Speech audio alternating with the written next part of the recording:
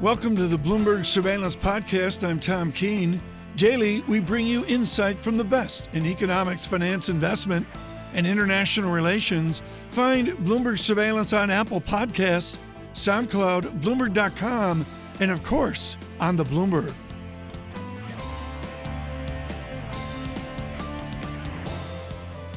So coming up then, big week ahead, the Federal Reserve's annual policy symposium kicking off this Friday in Jackson Hole, Wyoming, with Fed Chairman Jay Powell set to deliver the speech of the week. Joining us to discuss is Thanos Vamvakidis, head of G10 FX strategy at Bank of America Merrill Lynch, and he joins us out of London. Good morning to you, Thanos. Good morning.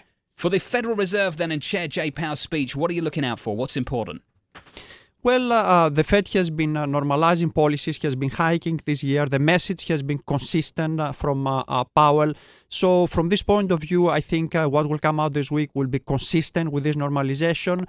But we will be looking for more color, how far the Fed can go, how they balance the good data in the US we are seeing with global risks and trade tensions, and also about the side effects of their policy normalization and the tightening cycle on the rest of the world, particularly on emerging markets. How they balance all these risks in order to have a better understanding of their policy reaction function will be important. So, Thanos, I was reading through some of your recent research, and I was struck by the idea that you saw a little further upside left for the euro-US dollar cross, and yet you also think that the dollar could strengthen more. So where is the dollar going to strengthen more if it's not against the euro?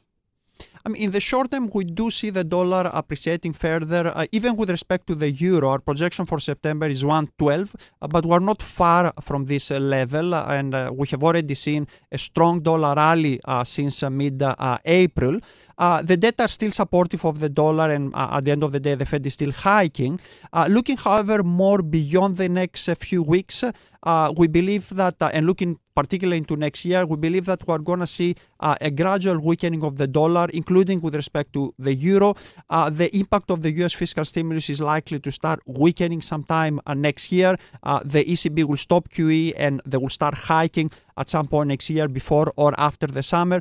The market also is long the dollar at this stage, is not stretched, but is long, and the dollar is overvalued by about 10%. So from this point of view, we're waiting for one more leg higher to the dollar, and we'll be looking for an opportunity to buy the euro-dollar dip. Thanos, when you say the US dollar is overpriced by 10%, what does that mean? How do you make that calculation? I mean, you can use a number of models. Usually, we just use an econometric model in which we look at different determinants of exchange rates, such as the current account, balance, rate differentials, terms of trade, and we look based on historical evidence to what extent these variables justify the level of the dollar. Or you can just use a much simpler approach. You can just look at the deviation of the trade-weighted dollar from historical average. No matter what you use, you come up with close to these estimates. For example, for euro-dollar, the long-term equilibrium is somewhere between 120 and 125. Again, we're not that far from this level, but this is where we'll expect the euro-dollar to converge in the medium term to long term. So, Thanos, I want to take a step back here, because really the drama this year has not been in the euro-dollar cross. It has been in emerging markets and what the strengthening dollar has done to developing worlds. And I want to get your perspective on how you viewed what we've seen so far. I mean, we've seen the Turkish lira fall out of bed, certainly the Argentinian peso. But going forward, do you expect more rough spots like this, more sort of air holes with emerging market currencies falling through them? Or do you think that we're going to reach a more stable point there? I mean, you're absolutely right. To a large extent, this year has been about emerging markets. We start the year with the market being long, a very stretched position. The trade tensions, the Fed hikes, all have been affecting emerging markets negatively. And we also had local risks in different regions, in different emerging markets, Argentina, more recently Turkey. So all these factors have affected. Looking forward, I think one will have to be more selective, positioning has definitely adjusted, is clean. The market is not short emerging markets, but definitely is not long anymore. One will still have to be careful on cases like as Turkey, where things could become worse before getting better.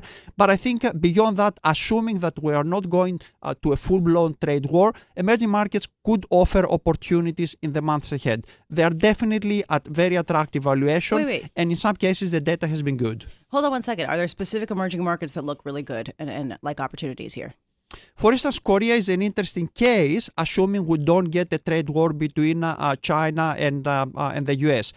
Mexico is another case where we are quite optimistic on having a NAFTA deal in the months ahead before the end of the year. So again, to a large extent, the emerging market trade is just waiting for more clarity on the trade tensions. If the worst is avoided, then we can see emerging markets rallying. Thanos Vamvakidis, great to catch up with you. Joining us from London, the head of G10 FX strategy at Bank of America Merrill Lynch.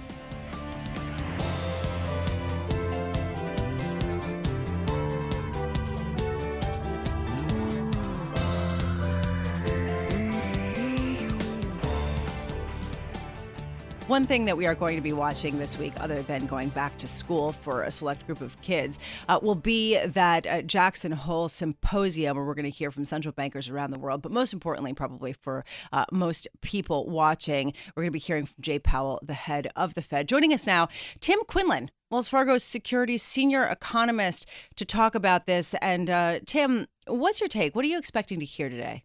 Or not today, Friday. I guess I'm trying to jump ahead because it's Yeah, I guess, what we're trying to see here is, broad outlook for the Fed and no, influence from any perceived political pressure in one way or another. I mean, I expect Powell to reaffirm that they're looking at an objective to maintain full employment and price stability, and they're more or less on track with both of those objectives at this point. Is there any chance that it's going to be really exciting and that he could pull a Ben Bernanke back ahead of the taper tantrum in 2013?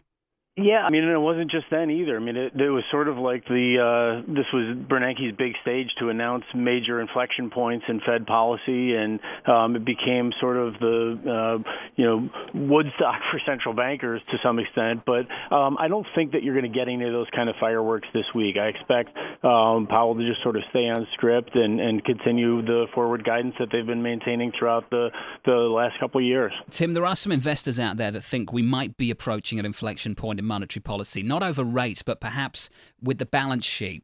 How do you anticipate the balance sheet policy is going to evolve over the coming months, coming quarters? I think that's really going to be a tricky question for the Fed, because when I think about that, there's two major things that can influence longer-term rates. One is, we're going to be running much bigger budget deficits, over $1 trillion by 2020. That means Treasury is going to have a lot of new issuance, which is going to put a lot of supply out there. Now you've got the Fed not only not soaking up that new supply, but potentially allowing things to mature and roll off their balance sheet. So, to the extent that that happens and the influence that could have on the shape of the curve, the Fed's going to have to be, pretty deliberate and careful about, how it allows this stuff to wind off. But I think maybe the interesting thing to say in that context is if you think back to, maybe where we were in prior cycles with the Greenspan conundrum, where you've got this problem where the Fed can't raise rates again without taking short-term rates above longer-term rates.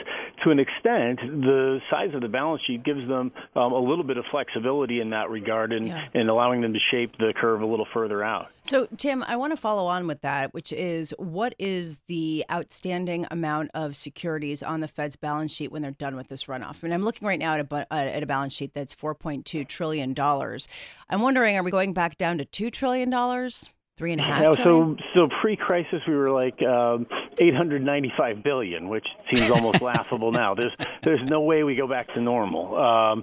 Two is probably a reasonable starting point. I mean, they've said they're going to, kind of the terminal rate for Fed funds in this cycle will be at around 3%. So, once they've more or less achieved that, their only real influence on policy will be the shape of the composition of the balance sheet and the extent that they allow treasuries or mortgage-backed securities to wind off and in what ratio. And I think that will be one, the Fed looking at its objectives and how is it doing in terms of inflation and labor, and then two, what is the shape of the yield curve and what are they trying to achieve there? So I think that'll add an interesting level of complexity. We'll go into these Fed meetings talking more about the balance sheet than we are about the actual Fed funds rate itself. Tim, to what extent is this just sort of holding your finger up in the air and guessing where the balance sheet will end and where it should end? And to what extent is there actually a methodology for thinking about this? How do we get to $2 trillion, $2.5 trillion? I mean, there's a couple of ways you can think about it. The only rational methodology that I can apply is what's the Fed's normal share of the Treasury market, and over time that's around 14 or 15% or so. So, by the time it gets back there, it'll be about $2.5 trillion. So that's one kind of dead reckoning way of doing it. Now you might think, well, how can that be if they've gone from $895 billion to $4.5 trillion? It's because there was so much more issuance in this cycle. When we had $1.4 trillion budget deficits, Treasury was issuing a lot of this stuff. So although the Fed was buying a lot, the overall share grew a lot in that time. So do you have to make adjustments for that, for the fact that there's been a lot more issuance? I don't know. If we're going to be running trillion-dollar budget deficits going forward, maybe not. Maybe that's kind of the new speed limit for the rate of issuance, and on that basis, $2 trillion is a rational number. It's really interesting that the biggest cries for to stop for the balance sheet process to slow down is coming from abroad, Tim. It's coming from international. It's coming from emerging market central bank governors. I don't hear much domestically. What's the domestic rationale to slow down? Well, when you look at who's been buying this stuff, the foreign central banks had a much bigger interest in this stuff earlier in this cycle. So when, the sovereign debt crisis was at its high water mark back in, 2010 and 2011, when there was worries about China slowing down in 2013 and 2014, more recently, though, there hasn't been as much foreign appetite for a lot of this issuance, and I think that contributes, at least at the margin, to some of that. I guess that to follow on with John's question, there's a question of how good the U.S. economy is right now. Are we seeing a peak or are we seeing just momentum building? And I'd love your sense, just based on the economic data that we've seen recently. Yeah, I mean, we're certainly closer to the end than we are to the beginning of the cycle. There's no doubt about that. But I think when the Fed looks at this, they're not thinking so much of where we are in the economic cycle. Of course, they have to consider that, but I think their primary thing is to look at inflation and the jobs market. And the job market, by any reckoning, is white hot right now. I mean, when you look at not just the low unemployment rate, but quits being near all-time highs, the initial jobless claims 4-week moving average of that hitting levels not seen since the 1960s. So the labor market's certainly there, and the inflation side of things is, for 9 years in this expansion, we couldn't buy 2% inflation, and we're kind of there now. So is it late in the cycle? Most assuredly it is. But from the Fed's perspective, its mandates is it's firing right on line with where it needs to be. Hey, Tim, great to catch up with you ahead of Jackson Hole over in Wyoming. Tim Quinlan, Wells Fargo Securities senior economist, joining us right here on Bloomberg Surveillance.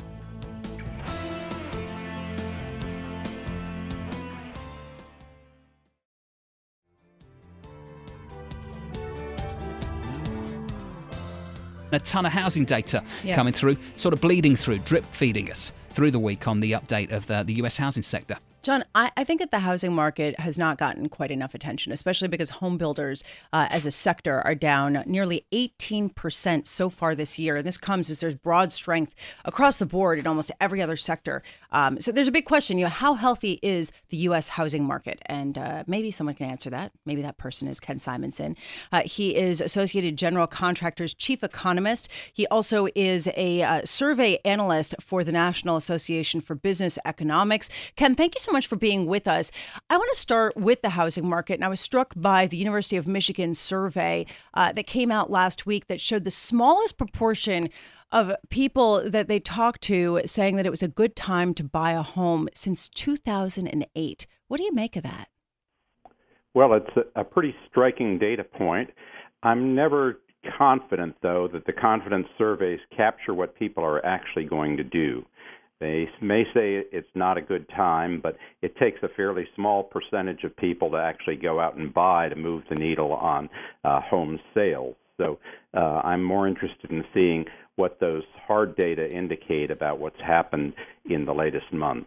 So what do you expect this Wednesday and this Friday?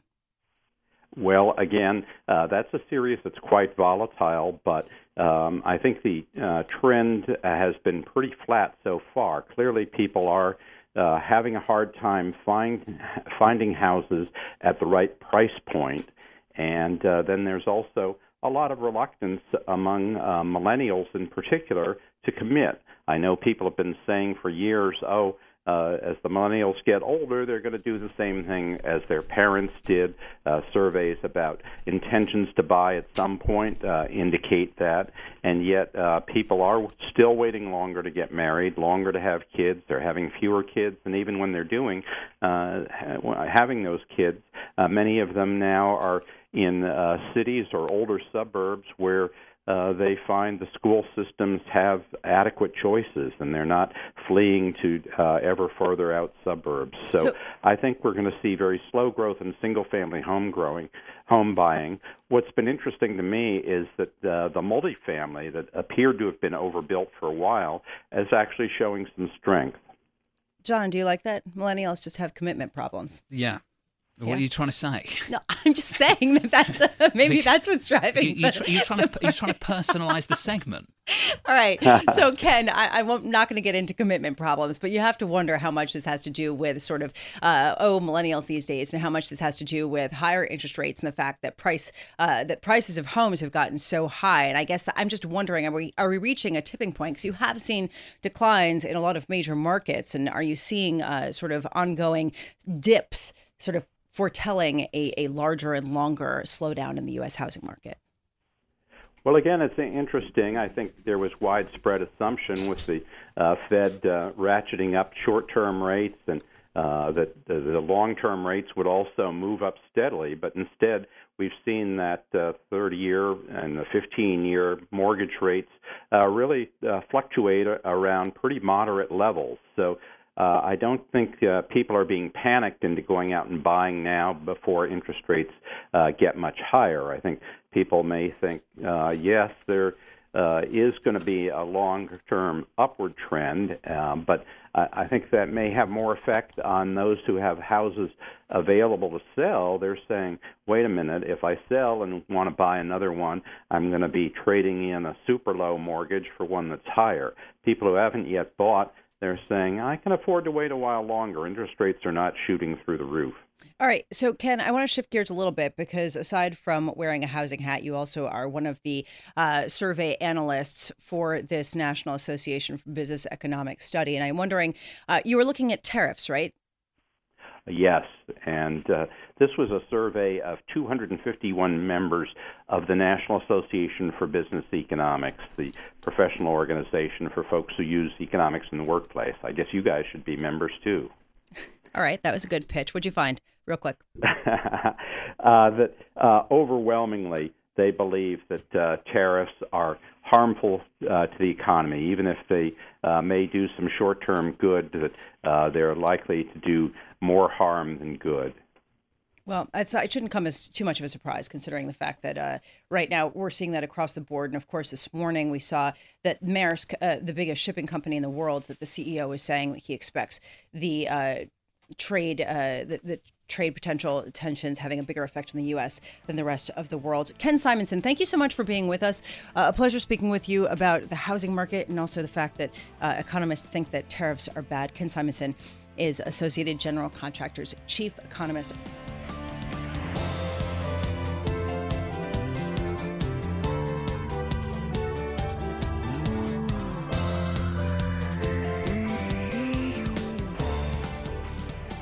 We've had a viewer question coming through the Bloomberg terminal. We love questions from you guys. We love hearing from you. So just log onto the Bloomberg terminal, go onto GTV Go, and then click underneath the video screen. So this is another question from Minal Patel. It says, sanctions risk facing Russia have resurfaced again.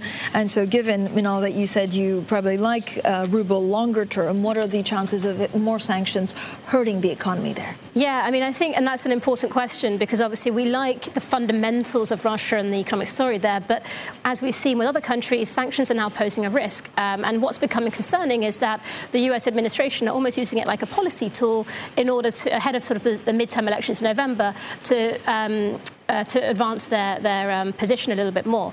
And if we think about some of the sanctions and tariffs that have come through with regards to China and Turkey, every time these are coming through, Trump's approval ratings with his base is starting to increase even further. So ahead of the midterm elections, there is always that risk and that chance that you do see those sanctions being broadening out to other countries. And Russia is one of those that poses that risk. But ultimately, we're sticking to the core story of the fundamental longer-term, medium-term story with Russia. But obviously, sanctions could disrupt that story a little bit in the near term. If there's geopolitics flaring up again, like we saw a couple of months ago, do you go to cash?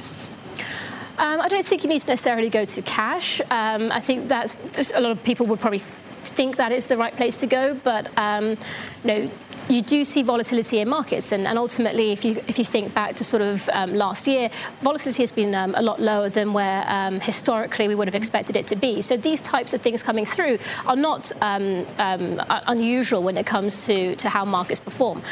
So it always pays to stay invested in markets. I don't think you should flood back into cash completely, but you might want to rebalance slightly and sort of change that balance of equity exposure or put some protection strategies in place with regards to your risk exposure. But ultimately, I don't think you necessarily need to move everything into cash. Just going back to the Russia question. Yeah. The big difference between Russia and a lot of other markets, emerging markets, well, not a lot, but many, is that it's an oil story. Yeah. And that's the big difference between it and Turkey. To come back to our previous question with Crescent, if oil stays in those kinds of ranges, Russia's looking like is going to benefit from that. Exactly, and I think those fundamentals are really important, is that the global growth story, the baseline is that you should see a continuation of that, and that should help to support the oil market. We should, we're looking at an average of this year of $67 dollars per barrel for the year, and that should take you to around sort of $70 for the remaining part of this year. The demand and supply balance is still very tight, and that is supportive of oil, and that, to your point, is very good for Russia and the economy. Minal, thank you so much for joining us for the hour. Minal Patel there of JP Morgan.